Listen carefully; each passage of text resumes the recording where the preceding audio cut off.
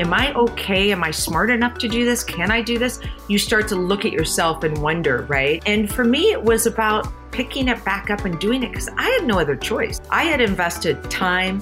I had invested my family time. Everything I made went back into this company.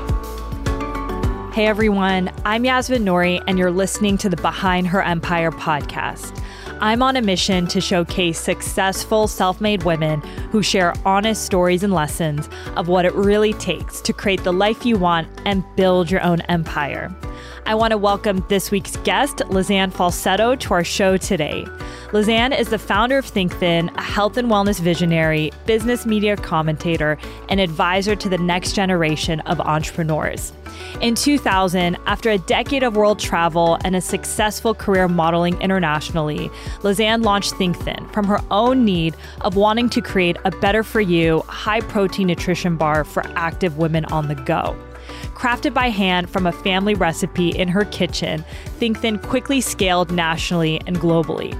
Lizanne's ThinkThin bars were one of the first gluten-free products on the market, which put the company in the forefront of one of the biggest nutrition trends in the last 2 decades. Over the course of her 15-year tenure as CEO, Lizanne raised 2 children as a single mom and scaled the company to become a multi-million-dollar household and lifestyle brand with zero outside funding. Lizanne ultimately sold ThinkThin for over $200 million. Last year, Lizanne established Pink Talented Angels, an organization that helps educate, elevate, and connect rising female founders. Lizanne is passionate and extremely focused on building an exclusive ecosystem to support female entrepreneurs, especially in the post-COVID-19 world that we're in right now. Welcome to the show, Lizanne. Thank you. It's nice to be here. It's an honor to have you join us. And we talked a little bit about this before the interview, but I'm really excited to walk through your story building ThinkThin, and especially what you're up to now with giving back to women entrepreneurs, creating a sense of community and resources for them. I think there's a lot of key takeaways that our listeners can get from this interview. So looking forward to jumping into it. Me too. So on the podcast, I always love to start with someone's origin story. And especially for you, you grew up in Seattle as an avid foodie, and you were always spending time in the kitchen with your Italian family. So much of your upbringing around food and nutrition really is a constant theme in your adult life. So I'd love to hear more about your childhood. So I was very lucky to grow up in a huge Italian family. We lived in a cul-de-sac in Seattle, and we had relatives all over. And we were able to do the 4 hours on a Sunday of this Sunday meal. My grandfather made the homemade wine. My grandmother was a great cook. They grew all their own food. So we had a staple of really understanding family food and love, really, around a table. And it was a great way to be brought up. It became a big part of who I am today when it comes to food. I love that. There's nothing better than food, family, and love. It seems like you definitely had a rich childhood. As someone who was exposed to food at such a young age, you would think maybe you'd have some interest to go to culinary school. But actually, after graduating high school, you decided to accept an offer with a modeling agency and forgo a basketball scholarship that you actually earned. So as a young woman, that's a huge step, right? To be traveling all over the world alone and not necessarily going down that typical path of college, which I'm sure all your friends at the time were going down. Can you take us back to that moment in your life and share more about your experience going down a very atypical route? Yes, it was. And I think in my parents' life too. Yeah, I know. Were they supportive? I was curious about that. They were. And you know, I was never really good in school. I always had the 3-point and above, and school was okay, but I never loved studying. And I didn't quite understand why I had to learn so much about history of the past that didn't do anything for me in the current time frame. And so I was always one of those to explore. I love to be outside in the garden. I love to catch bees. I love to be out in nature. And it was just a natural progression for me to say, you know, I think my education isn't about book studying, but about traveling and experiencing life. And so when I decided to take the modeling contract, which was nothing but a moment, it took me nothing but a moment to actually say, I want to go to Tokyo and I want to travel. I don't want to go to school. Even though I loved basketball, it was a very big part of my life. I think I learned from playing basketball what it's like to run a business, because I built a team. It's like building a team base. And I decided to leave after my senior year, and I traveled for a good, 15 years. Wow. Around the globe. And it was just a great, incredible experience. Wow. I didn't know you were modeling for 15 years. That's incredible from such a young age. Well, back then the modeling was so different too. I mean, it was more about the fashion. It was more about the designers putting clothes on the models that were unique to their styles of clothes. It's much different now than it was back then. And so it was a really exciting time in fashion. And it's when all the great runway shows were happening. And, so I traveled from Tokyo every 60 days to Paris, to Milan. I was able to go to Australia. I was able to spend time in Spain. So places where they're unique, Taipei. I spent time in Singapore. Tokyo was the base for me, and Asia became a very big part of kind of my culture and my education, because I learned about food. I learned about herbs and vitamins. When I was in Hong Kong, I learned a lot about how herbs really are part of a base of a home and how they become a big part of the culture of what the parents give to the children and how the wives take care of the men. And so it was a big part of my learning process of where I'm at today. It definitely is. And it's actually interesting to see how your experience modeling and traveling all over the world really pushed you to learn more about nutrition, especially because you were always on the go and you wanted healthier food options for yourself, which at that time didn't exist at all. And I know at the age of 19, you actually put yourself on a gluten-free diet, which definitely was not a thing or trend back then. So can you take us back to that moment in your life? Because really your modeling and the travel that you did laid the groundwork for the idea of Think Thin bars to come alive. One of the things that I think I did well is I listened to my body. And when you're traveling every 60 days and you feel fatigued, or you feel that you are not hydrated enough, or you're looking for something to eat to give you energy or help you sleep on a plane that's, 12 hours from one place to the next, you start to listen a little more to how your body feels. And gluten was a very big part of, why is my stomach upset? Why do I feel bloated? And as a model, you have to watch what you eat. And you also have to arrive off a flight into a studio and look like you're fresh. And that's not easy when you're traveling and you're not able to find food. And so what I would do is I would really pay attention to focusing on proteins, staying away from gluten, because I always say gluten is glue. And being able to focus on portable food. How can I carry food in my bag on a plane where when I'm racing through an airport, I don't have to grab a hot dog or a hamburger? And back then, that's all they had, was like no options for portability of good food. And so I started then to think, why is there no portable food? And in Tokyo, there was this one block bar that I would see some of the models eat. And I would ask them, what is that? And they said, well, it's a cookie-based low carb block. It was like a block and it had 4 pieces to it, and it would fill them up so that they could stay within a certain level of carbs to protein. And I thought, wow, that is really interesting. And this is way before the nutrition bar category even started, right? This is before Power Bar and Balance Bar and Cliff Bar, which were the 3. I was number 4 in the category when it came to launch time when I was 28. So you're talking a good 10 years from the time of even looking at what is portable food. And so one day I was walking with somebody down a street in Tokyo, and we were talking about, what if people really thought about what they ate? Like, if you could think about what you put in your body, would you be able to make better decisions? And that's kind of where the Think Thin name came up. And I thought, gosh, if there was, think about what you eat, right? And then, it kind of played from there. When I came back to the States, I decided it was time to, what am I going to do with my life? I didn't want to be an actress. I had no idea I'd go into business, no idea. And I thought, you know what? I'm going to start taking my grandmother's recipes. She made incredible brownies, and she made chocolate chip cookies, and she made peanut butter cookies that were to die for.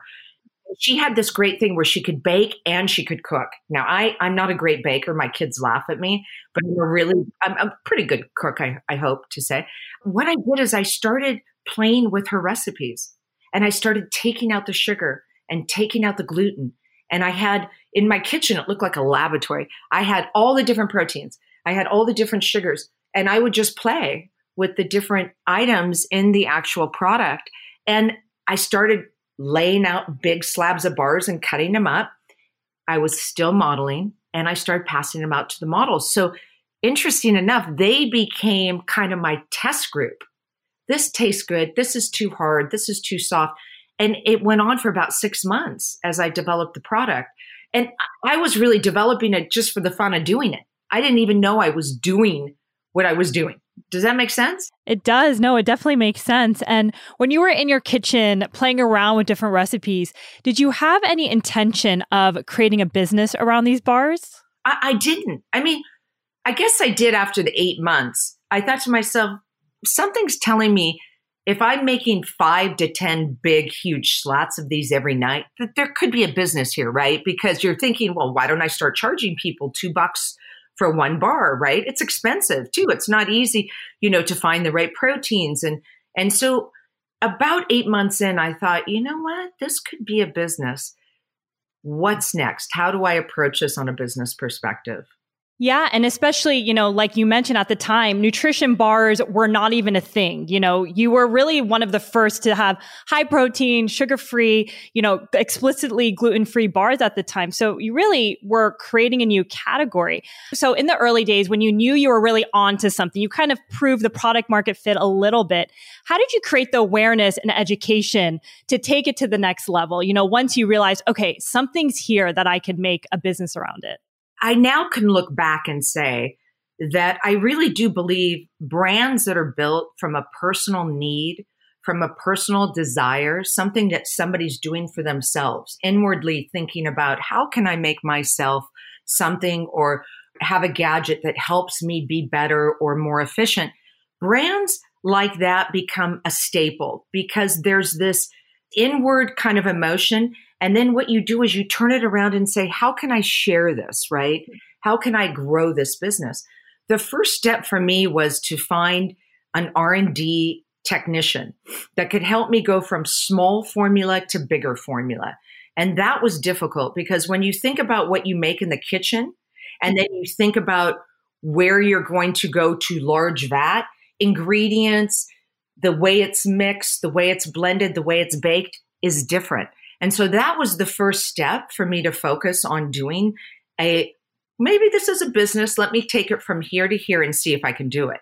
And so I actually hired Yvette Morales, who was the daughter of Mr. and Mrs. Morales, who created the Power Bar with the actual owners of Power Bar. And I didn't even know it. Oh, it was a coincidence or? I met her at a show and I liked her immediately. And I thought, would you consult with me and help me in the kitchen? And so she was a very intricate part of taking small formula going to big formula.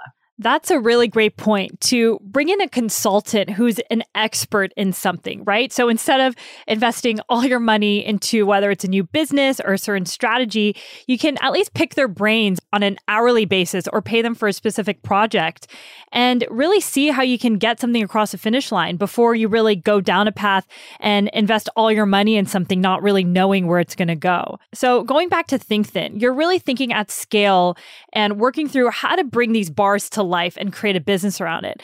But as someone who has spent most of their career in modeling, how did you become educated in terms of the food industry? Because there's so much there that I'm sure you weren't necessarily aware of. Well, it's different now than it is then. Now we have immediate ways to communicate and immediate ways to build communities like Pink Talented Angels, which is why that's an important part today for me to execute, because it's bringing people in together that share content and ideas and are able to help support each other. Back then, it was a little more difficult. But what I did do is I heard about the health food show down in Anaheim. And I knew that that was a show I needed to walk and just research. And so it's a 3-day show. I bought a ticket for 3 days and I walked those booths and I looked at the industry and I understood that the natural health food world back then was very Birkenstock, right? It was very sage in a way when you think about it. And I kept saying to myself, the natural food world is part of our health and longevity. It's so different when you think about the Birkenstock to, I used to always say, kick off your Birkenstock and put on your Gucci's. Like you can wear Gucci's and you can be sophisticated and you can be a natural foodie to want to support your lifestyle. But back then it was very small and niche and they were very close to their chest on who they shared information with. And so it was a little more difficult because we didn't have the internet. We didn't have ways. We had a rotary phone and we had phone books on different, yellow books that I had to go through, or I'd go to Barnes and Noble and I would look through the back of magazines and I would write down names of editors. I really did my homework. It was almost like I was in college. It was almost like what they make you do before you study for a paper, in a way, right? But I think I kind of put myself through that, just thinking, how am I going to get contacts? How am I going to find out how to do this? I read every book you could imagine about business. And I always say, and I always said back then, if you don't know how to do something, find a consultant to come in for a day and teach you. Close the doors and understand how to do transportation. Like that was a big thing for me, transportation. How do I figure traveling nutrition bars from point A to point B by not being damaged? So these types of things were taught by researching, by trying to reach out to other people, to ask questions, and to network. And I think those are all skills that women listening today can absolutely implement in their own lives today. So thinking more about the early days of Think Thin, you guys actually got pretty great traction starting out. My question is, how are you competing against other CPG brands in the space that definitely had much larger budgets? Right. Because you ultimately ended up getting into Whole Foods and Trader Joe's, but I'm sure that wasn't easy. I think it was easier back then because it was a new category. So it was a category that was so new, it hadn't yet even sat in its own area of the supermarket. They had us in candy when we...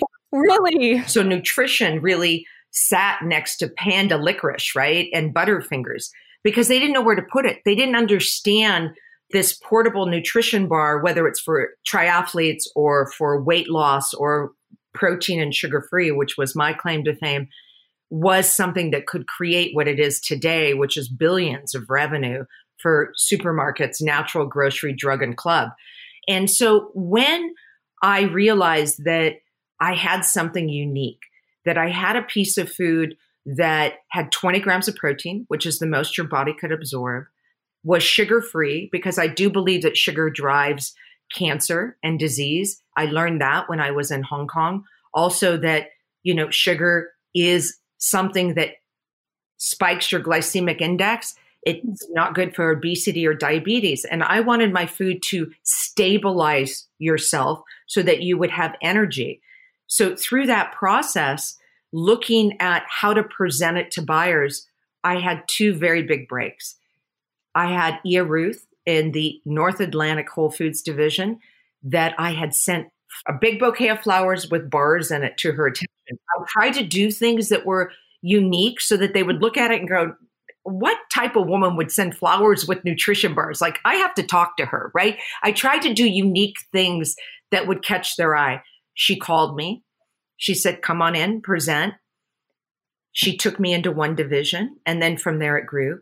And Annette Davison was another woman that gave me a break at Trader Joe's. And she said, this is interesting.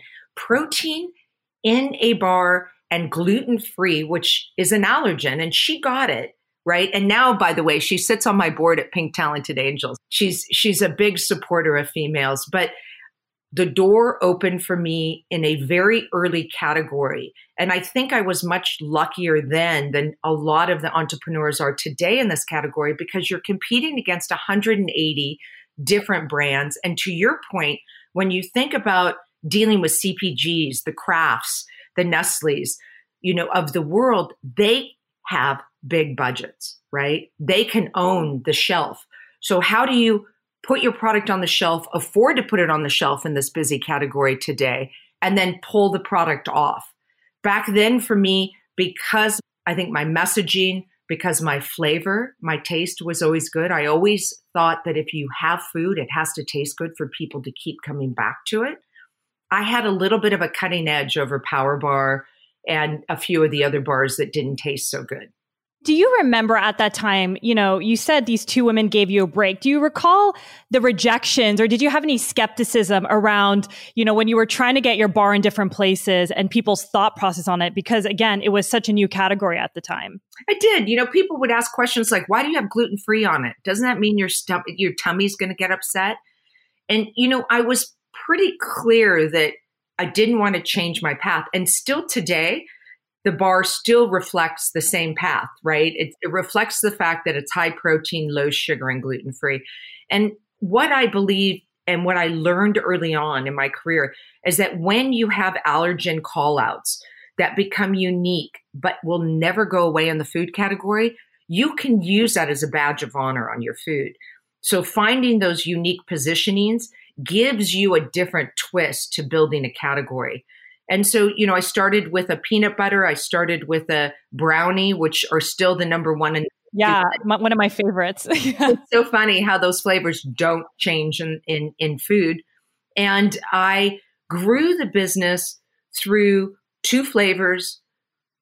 Trader Joe's was a very big advertising campaign for me, because when you're on the shelves at Trader Joe's, there is some sort of marketing blessing that if the buyers find it appealing, you will too. They really understand their customers. And so I was, again, kind of thrown a bone of luck to be able to launch at Trader Joe's, have Whole Foods as a base, and then things just kind of picked from there and I grew from there.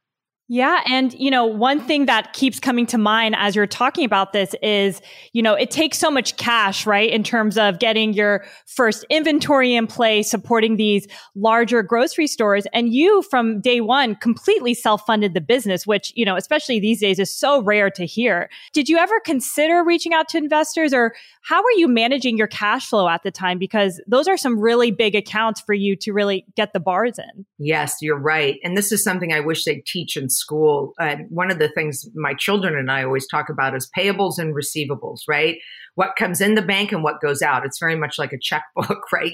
But they don't learn that early on. And what's really interesting is that when you think about your business and you think about funding, today it's much different because the health food industry has grown.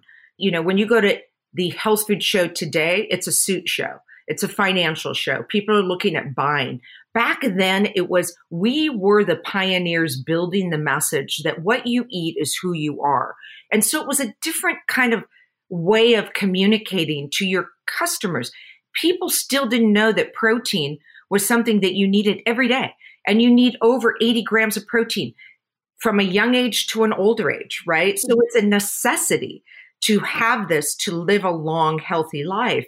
And so I think the uniqueness of the messaging of being able to grow the bar from, 20 years ago to today is much different, because you have to enter into a category today that has a lot of badges of honor, and people are much more savvy. They become label readers now. They understand what sugars do. They understand protein. They understand gluten.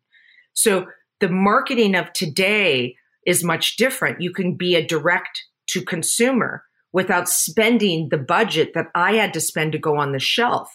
And so the difference between financing then and today for me was it wasn't an option to bring somebody in early on, because I felt I didn't even understand the path I was going yet. And I didn't want someone coming in managing what I was doing on their platform. I wanted it to be authentic and true. And so I didn't look at any investment. What I did is I made sure that my receivables were 20% higher than my payables, always. And so what was coming in was able to fuel what I had going out to make inventory. And so I really just balanced my payables and receivables.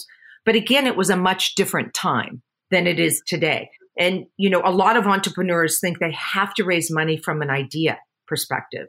And I always say, learn your brand, own it before you have investors come in and change your mind on where that brand really needs to go, because it takes the authenticity away. I totally agree. And then we've had founders come on this podcast who have gone down the round of, bringing on investors.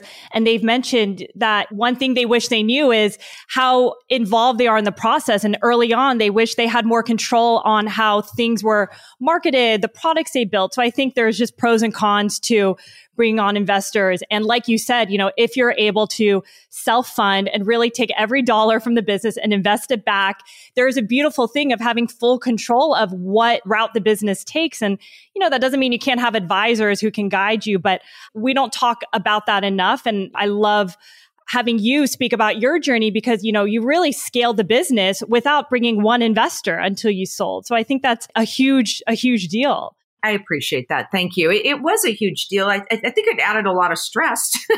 That's for sure. But, I guess when you're in it, you don't, I loved what I was doing. I never did this for the money. I did it because I loved what I was doing. Every morning, I couldn't wait to wake up and to tackle the day. And it was so much part of my life that I ended up kind of morphing my personal life with my business life.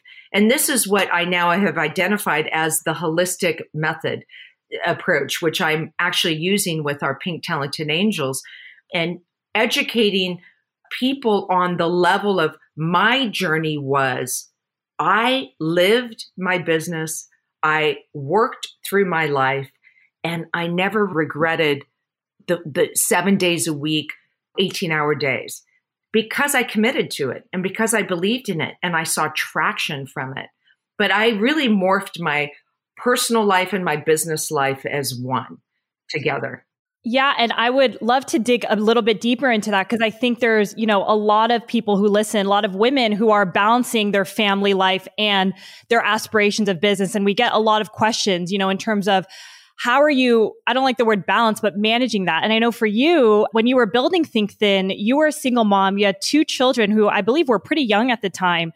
Can you share more about what your life looked like and any advice for women who are trying to manage both? Yes, especially now, right? With COVID and everything. I think it's so interesting kind of going through what you see today. Like my son coming in telling me, I love you, Mom, see you later, when you and I had started this interview. That's okay now. Okay, son, love you too. But back then it was different. You couldn't have this kind of roll into life and business together and be okay with it.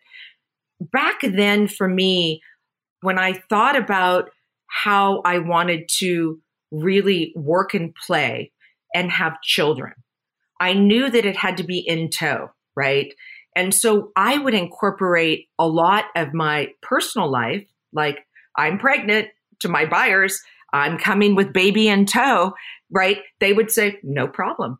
I would come to the presentations with my children and they would meet them. A lot of the buyers knew who my children were from age, 1 year to 5 years, because you call on them and you bring your kids with you. So I adjusted my work life to keep my children with me. Now today, it's a bit different because we're at home, we're able to work from home, we're able to sell on Zoom or present on Zoom. It's a bit of a different level of communication. I'm a big eye to eye and in front of somebody. I really believe building a business is important to really present, look at somebody, understand what their, emotions are and how they feel about what you're doing. You pick up a lot from that. But back then it was kids came with me. They had a room at the office that, they played in, and after school, they would come to the office. So it was really a big part of their life. Now, was that good for them? Was it the normal way to raise a child? Did I feel like I was kind of the cupcake wife or the cupcake mom when I would walk into the schools and feel awkward because I wasn't always able to go to the schools? Yes, but I don't think that today that's the same. I think it's morphing the two together. And so the holistic success method, which is a method that I have created, is to bring in the personal, business, and the enjoyment side of, your life, your family, your friends, all into one roof, and to be able to enjoy incorporating them into one. And what I think that did for me, it made me feel, first of all, not so guilty. I hate to be honest, but it's true. We mothers live in guilt. And I had guilt leaving my kids at home, not with me. I'd rather have them with me. And maybe that was their education as a young child, listening to their mom pitch and deliver. They're both entrepreneurs, right? So it's interesting. Maybe that was their education and their path. But I think it's really not feeling guilty, enjoying what you're doing, incorporating it into your time frame of your day, and being happy about what you're doing. And that comes across. That comes across in a brand. I really believe it. I love that. And we'll definitely, in our show notes, link up to Pink Talented Angels so women can learn more about everything that you're doing in this holistic method. And yeah, I agree. I mean, growing up, my dad was an entrepreneur, and similar to your life, he would bring me everywhere. Even when I was 4, I'd travel with him or go with him on meetings. And I love seeing that work-life integration, because I feel like you learn so much as a kid, seeing your parents and being involved with different things. So it's beautiful to see that's kind of how you've raised your 2 kids when you were managing your business. And one thing I'd love to talk about is, fast forward 16 years with Think Thin, you ended up selling the company for over, $200 million. Your wealth multiplied overnight, and you were, quote unquote, instantly a success story and had it all. That moment when you sold the business, which was like your 3rd child, what did it feel like at the time for you? We've had so many founders come on the podcast who have different feelings about that moment when they sold their business. So I'd love to get your perspective on that moment in your life. You know how they say when your child goes off to school and that it's not there anymore? This was my first baby. And when you think about 20 years of your life dedicated to communicating, being part of this brand, and then all of a sudden it is a reality that you've sold it, and the money's great, but I didn't do it for the money. I did it for the passion. Not that I wasn't thankful about having the opportunity to sell my business. And to know that this business could grow into an international brand, that's really what I loved about selling it to Glambia, is I knew that they could take it internationally. But it was hard. And, I don't want to say I went into a depression, but I have to say that I had a bit of a low moment, at least a couple months of, okay, now what am I going to do? When you work, and then all of a sudden it stops, right? That's what they say about people that retire. I know when my dad retired, he said, I don't feel like I'm putting myself to good use. I don't feel like I'm keeping my motor activity going, right? And for me, it was immediately like, wow, okay, so I don't do lunch. I'm not a lunch kind of gal. I can maybe work out a little bit more, but I immediately thought about what's next and what am I going to do now? How am I going to make a difference? I felt so blessed to be in the seat of selling a business that I realized that the reason why I was in that seat was to give back. And so through this journey of going through this emotional ups and down, I came to this place where it's now time for you to be able to give back. And so I went straight into mentoring and working with entrepreneurs. And I loved it. I loved it so much. And I really loved working with the female entrepreneurs because I could relate to them. I could relate to the fact that they had children. I could relate to the fact that they were starting out of their kitchen and that they were taking care of the home. And so it became a very natural progression to move into the natural mentoring, right, one-on-one, to then creating something like Pink Talented Angels, which is a community of women that can come together and support each other, and also bringing in this mentorship advising of why can't women understand that when you deliver what you've done, that delivery will help them grow their business quickly to the next level because you're teaching them what mistakes you made. And there was this resistance of that. And now I see this huge open mind of I want to help other people, especially within the female community. And that's the ultimate goal for me, is how do we educate women that we need to have a good old girls club, just like the boys have a good old boys club, and that we females can stand in our feminine power. We don't need to be masculine to get our point across. And I think that's a really important point. That is a very important point, and honestly, something that I've struggled with in different industries I've worked in that were mostly male dominated. And I always felt as if I had to lean into more of the masculine energy to really get anything done, but it never really felt authentic at all. And I'm just beginning to really learn how to balance that. When you were starting ThinkThin, the industry also was mostly dominated by men. So how did you really learn to balance both your feminine and masculine energy when you were leading and growing the company? Back in the day, I came from the fashion industry. And so when I rolled into presenting a product to predominantly male buyers, I realized that what you look like has a lot to do with what you are presenting to them, to this other mirror that's looking at you. When I presented to females, I realized that there was something else there. There was this deeper bond of communication. And the respect level back then, I think, was still small because females were in a male community of buyers, especially in the natural sector. And so females kind of felt that they had to be a little bit harder. They had to dress a little bit more in suits. They couldn't have the femininity because they felt that if they did, they wouldn't be heard. It happened a lot in the C-suites and the board meetings where females, you could talk at a softer pace. You could wear pink and still be feminine and be heard. I think that there's this shift that's happening today where women can really stand in their feminine power and be respected. Back then, for me, I realized that I had to dress down when I presented to females and I had to dress up when I presented to males. And it was an interesting perspective for me because now today, I believe that there is not a choice of, if she's pretty, is she smart? Did she go to college or not? There's not these overtones that are being thrown onto us. But when I decided I wanted to start a new business, such as Pink Talented Angels, I went out and I did a poll to 100 male CEOs. And one of the questions that I asked is, would you ever get upset, or what would you do if a female took over your seat as CEO?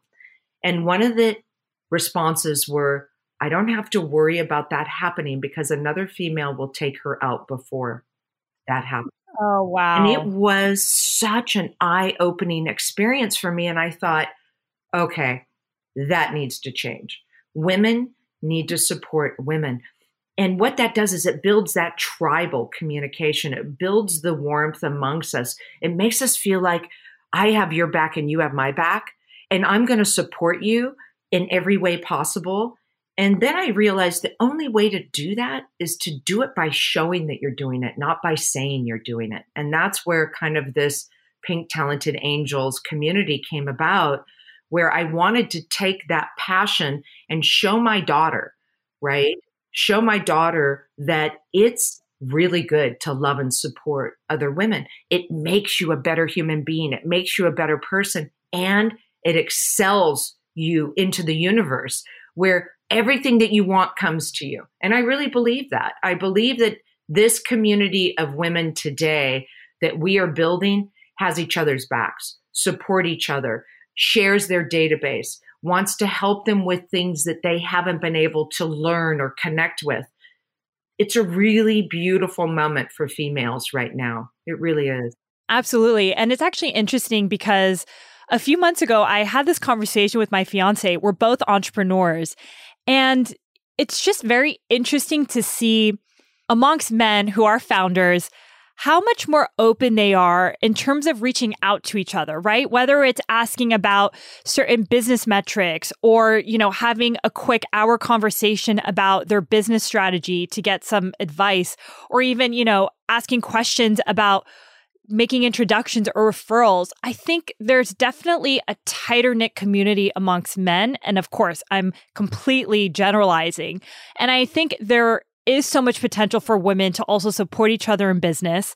And I think that's what you're doing with PTA, which is amazing because we don't have to do this alone. You should be able to reach out to a mentor or a colleague or another entrepreneur, male or female, and feel comfortable asking about questions that can help you. So I think what you're building is so incredibly needed. And it's fun. When you go to an event and you celebrate an entrepreneur that's had 3 months of guidance, but yet they're so smart, right? These entrepreneurs are so smart and they have such unique ability to bring consumer products to the forefront because females are mostly the consumers.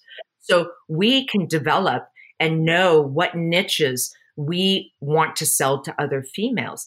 And when you're around that, there's something electrifying because it starts the neurons in your product development or your execution of marketing flowing. And so it's almost like this big think tank where you're meeting beautiful people, you're understanding a different kind of going to a case study that we talk about. Here's what we did. Here's how we did it. And this is why we did it. So it's a bit of an educational platform. And then you get to come down and have cocktails and great food and mingle with incredible people and trade cards and help each other out. It is such an incredible, energetic bubble. And I think that bubble kind of follows you wherever you go. And if we can continue that message, I think that it will only become a larger bubble that will really help females. And this is not, I'm not a male. I love males. It's not about a male hater, right? Females that stand in their power and support other females, it's very sexy to men because it shows a woman is in her two shoes with comfort. And a woman that's insecure, it creates a bit of a delusion that she's not 2 feet in. She's 1 foot in, learning about herself. And so I just want to build this message out to say, being around other females, supporting them, being kind to them will help the whole conversation for the younger generation because they will be in it. They'll be in that bubble with us. They'll watch us do it. So it will change the way we raise our children and our daughters especially. And it becomes a normal path for them. Right. That's really true. Well, I want to switch gears a little bit and talk about how you've mentioned in different interviews how there are 2 kinds of entrepreneurs. There's one entrepreneur who has her head down and is marching through, and there's another entrepreneur who's more strategic, has her head up, and is looking ahead. Can you unpack what you mean by that and share more about how you look at entrepreneurs? So to your point, I believe there's 2 types of entrepreneurs. There's the strategic entrepreneur, and then there's the tactical entrepreneur. And I think we all go through it. We all go through this journey where every day you go in and your head is down and you're marching through it, right? And when that happens, you tend to lose what are the trends? What's happening, out in the marketplace? Are you walking the stores to look at your food on the shelf? Are you coming out of the office and really understanding what the consumers are saying, what they want? Are you delivering upon that promise and that need? And I learned very quickly when in 2004, I was about ready to sell my business to Hershey's for $55 million. And I went through a year of due diligence. I moved my company to Nevada. I did so many things to prep for this sale. And 7 days before the money was supposed to drop, it didn't. And I realized that I was tactical. I wasn't strategic. And the reason being is because at that time, there was low carb messaging out in the marketplace that was a trend. Dr. Atkins. I was natural to the low carb. So I owned a very big part of a category that Hershey's wanted. They wanted to take their candy and they wanted to move it into nutrition. So there was this natural, growth phase for them. And so when we started this conversation, I thought, this is perfect. I'm going to sell to Hershey's. They gave me a contract where I was going to be the first chocolate spokesperson for 2 years. It was just a really exciting time for me. And what I learned after the category blew up, I had to move back to the States. My father became sick. I went through a divorce. All these things that I sacrificed to sell the company and to relocate caused a lot of disruption in my personal life. And it also made me realize that I wasn't strategic enough. I wasn't looking up and out of what the trends were doing. I was in it tactically. So what I say to many entrepreneurs is you can be both. You can have moments that you're very tactical, that you're able to delegate and make sure that your managers are doing what you want and what your goals are, and you manage that. And then you can be very, very strategic. You start looking at trends, you look at numbers, you make sure that you're out in the marketplace. These are things that I didn't think I had time for because I didn't put it down as a priority. And what I learned after that was when I closed my deal with Glanbia, first of all, it was a much better financial situation. I was able to communicate my brand much better. I was able to become more strategic in the way that I found my partners, the way that I found the buyer. There was a lot there that was strategic because I had to learn it to get through it. So what I'm trying to do with Pink Talented Angels is bring on this conversation of think about it now. Think about being strategic now. Incorporate that into your daily tactical day of what you need to get done to your strategic time of what is happening in the marketplace. I think that's really important advice, to take a step back and not always be in the nitty gritty. And one thing that's worked for me, and that's something that I'm still trying to figure out, but I've really blocked off times on my calendar that really allow me to take a step back and really think about what am I doing, right? You can easily be stuck in execution mode. And I know for me, that comes way more naturally, just getting things done. But when you're leading a business or wanting to be creative and thinking about a bigger strategy, being in the weeds isn't necessarily always helpful for you in thinking bigger picture. But wow, I actually didn't know about the Hershey's deal and how that fell through, but what a difficult moment in your life, right? To be dealing with the deal that fell through. Your father got sick, as well as going through a divorce with your ex-husband. How did you deal with that at the time? Because so much happened, both personally and professionally, all at once for you. It's interesting because that was probably the first time I ever went into a bit of a downward kind of, am I really doing this? Do I want to continue to do this? Like, I really questioned it. Am I okay? Am I smart enough to do this? Can I do this? You start to look at yourself and wonder, right?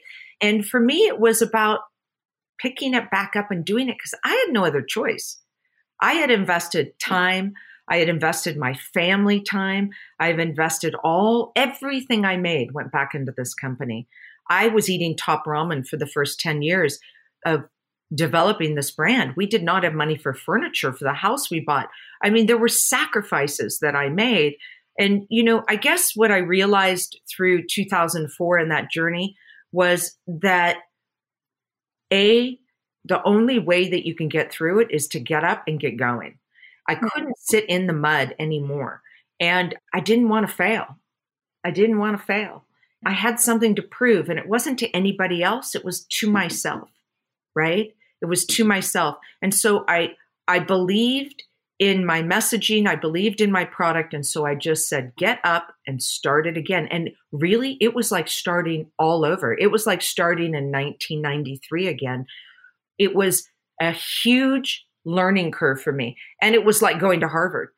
For me, that education to get me to 12 years later to sell the company was the biggest education that I could have had to close this deal the way I did.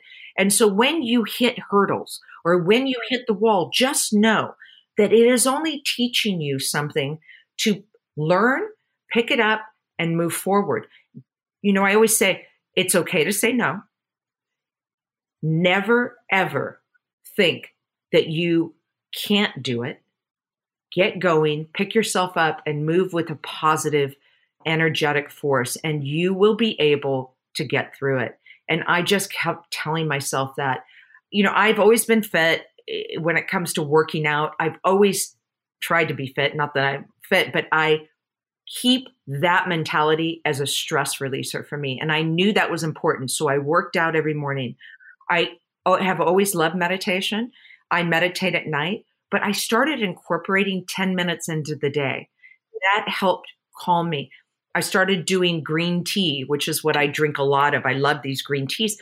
Green tea is a real mellow kind of energy. It's not that caffeine that lifts you up and brings you down. So I tried to really focus on putting things in my body during the day that kept my stress levels low and kept my energy high. And so I started incorporating a bit of these things that I've learned into it that were right for me. And now there's so much out there that you can do to keep yourself into a balanced lifestyle, right? You know, they always ask me, how do you keep balance in your life? I used to always say, I have no balance. Balance to me is a bottle of wine at 11 o'clock at night. I was so passionate as an entrepreneur that I incorporated balance by bringing my personal, my family, my lifestyle into my work, and it became one, right? That was how I balanced it, is I incorporated it together. Yeah. And I think one thing you mentioned that I want to touch upon is finding what works for you in terms of maintaining that balance, right? Whether it's working out in the morning, meditating, eating certain foods to kind of maintain that energy. Because I feel like even having those fundamentals, when you have those days when you're self-critical or something doesn't work out in your business, it's just going to your toolbox and being like, okay, let me, do what makes me feel good. And it genuinely always does help versus just sitting there, not taking that next step, like you said. So I definitely agree with that. One thing I want to also talk about is you've mentioned that, the time we're in with the pandemic is still such an opportunity for entrepreneurs. And I've talked to so many women who might be hesitant of starting a business given, what's going on right now. I'd love to get your perspective on why you think this is a good time for women to think about entrepreneurship or pursue it. In general, for women, the doors have opened, right? So if you think about opportunity in corporate world, the C-suites, the board meetings, my dad used to always say to me, I bring your mom to dinners because she has an incredible intuitive gut. And she would say, oh no, I don't think Cindy's the right position for that. I think today there is a realization that females bring a different skill set. Females bring this huge depth of intuitive, emotional energy to the table that elevates a conversation in business. And so what I would say to females is the time is now, right? To open up the doors for what you want to do. The time is now to have support from other females, to be respected as an entrepreneur, to be able to take ideas that you've had when your kids are in college and you're at home taking care of, the household, to take a couple hours and put down some ideas of what you'd like to do. Look at organizations like Pink Talented Angels. There's so many great support groups right now within the female community, and go for it. You have nothing to lose, right? You have nothing to lose. So I think the timing is right. I think there's opportunity with COVID to start building a business at home. It's acceptable now. A lot of people aren't going back to work. Look at Facebook and Google. They're not going back to offices, right? They see that the overhead has been cut.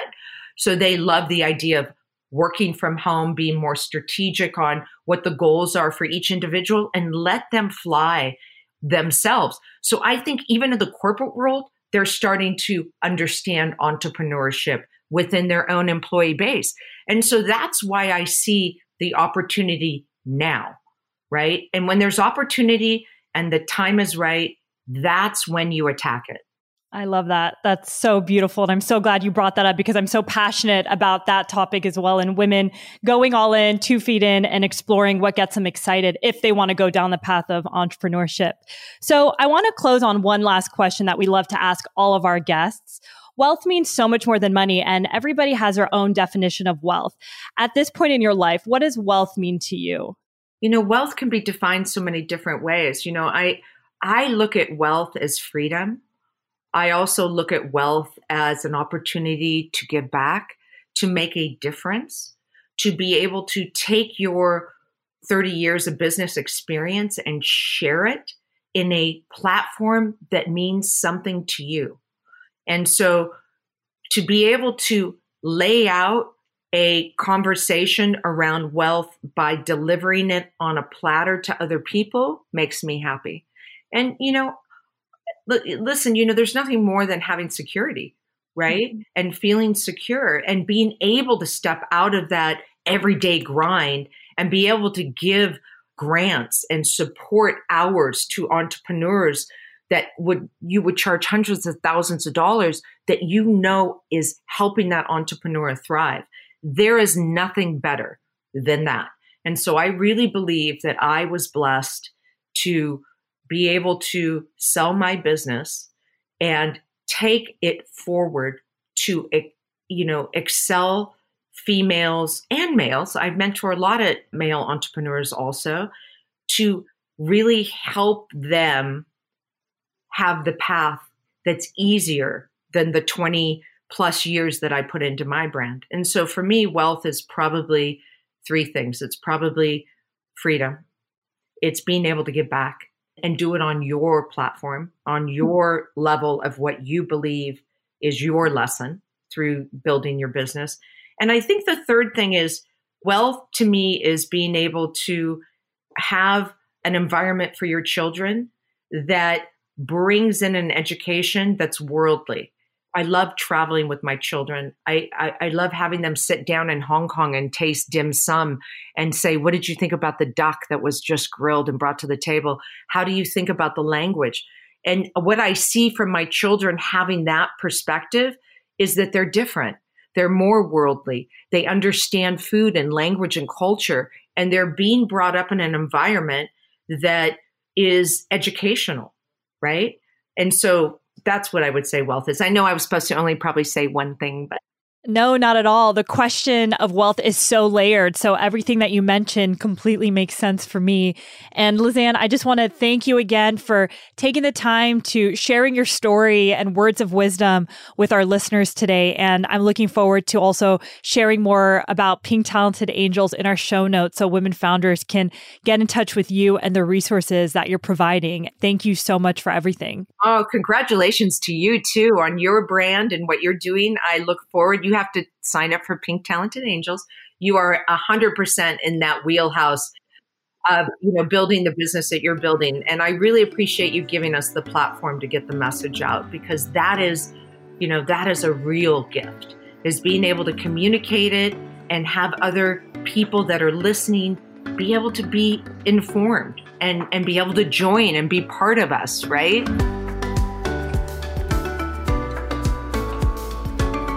Thank you so much for listening to this episode of Behind Her Empire. If you enjoyed this conversation, it would mean the world to me if you would consider leaving a review or even sharing this episode with someone who might be inspired to create their own empire. To stay updated on new episodes or join our private community, visit BehindHerEmpire.com to sign up. We send inspiring and short emails every week to your inbox. I'll see you next week, and until then, remember, you're always in charge of your own destiny, and it's never too late to start your own empire.